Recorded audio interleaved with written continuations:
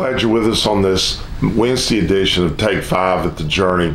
I have an interesting scripture to share with you today, at least 3 or 4 together, so that you may get an understanding in it.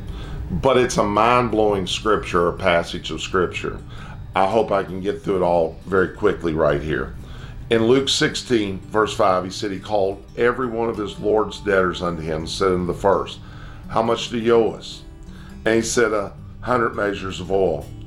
And the guy said, "Take thy bill, sit down quickly and write 50. Now he owed him 100, but he said he was only going to give him 50. This is Jesus teaching. Do you think Jesus is going to be dishonest, not pay his bills? I don't believe that. But this guy said he owes him 100. He said, go get him 50. Then, he did another guy like this. It didn't match up. And I want you just to listen to this scripture. And the Lord commended the unjust servant. Unjust servant.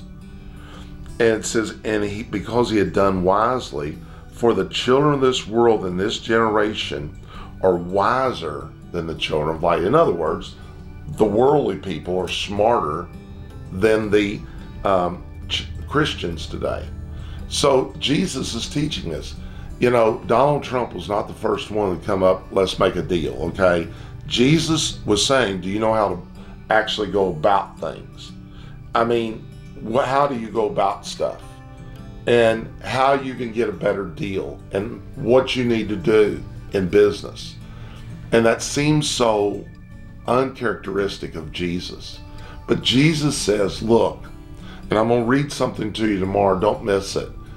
That is a mind-blowing scripture also. Jesus is saying, look, don't learn from the world. Learn from people. Learn in business. Get an understanding about stuff, and God will help you.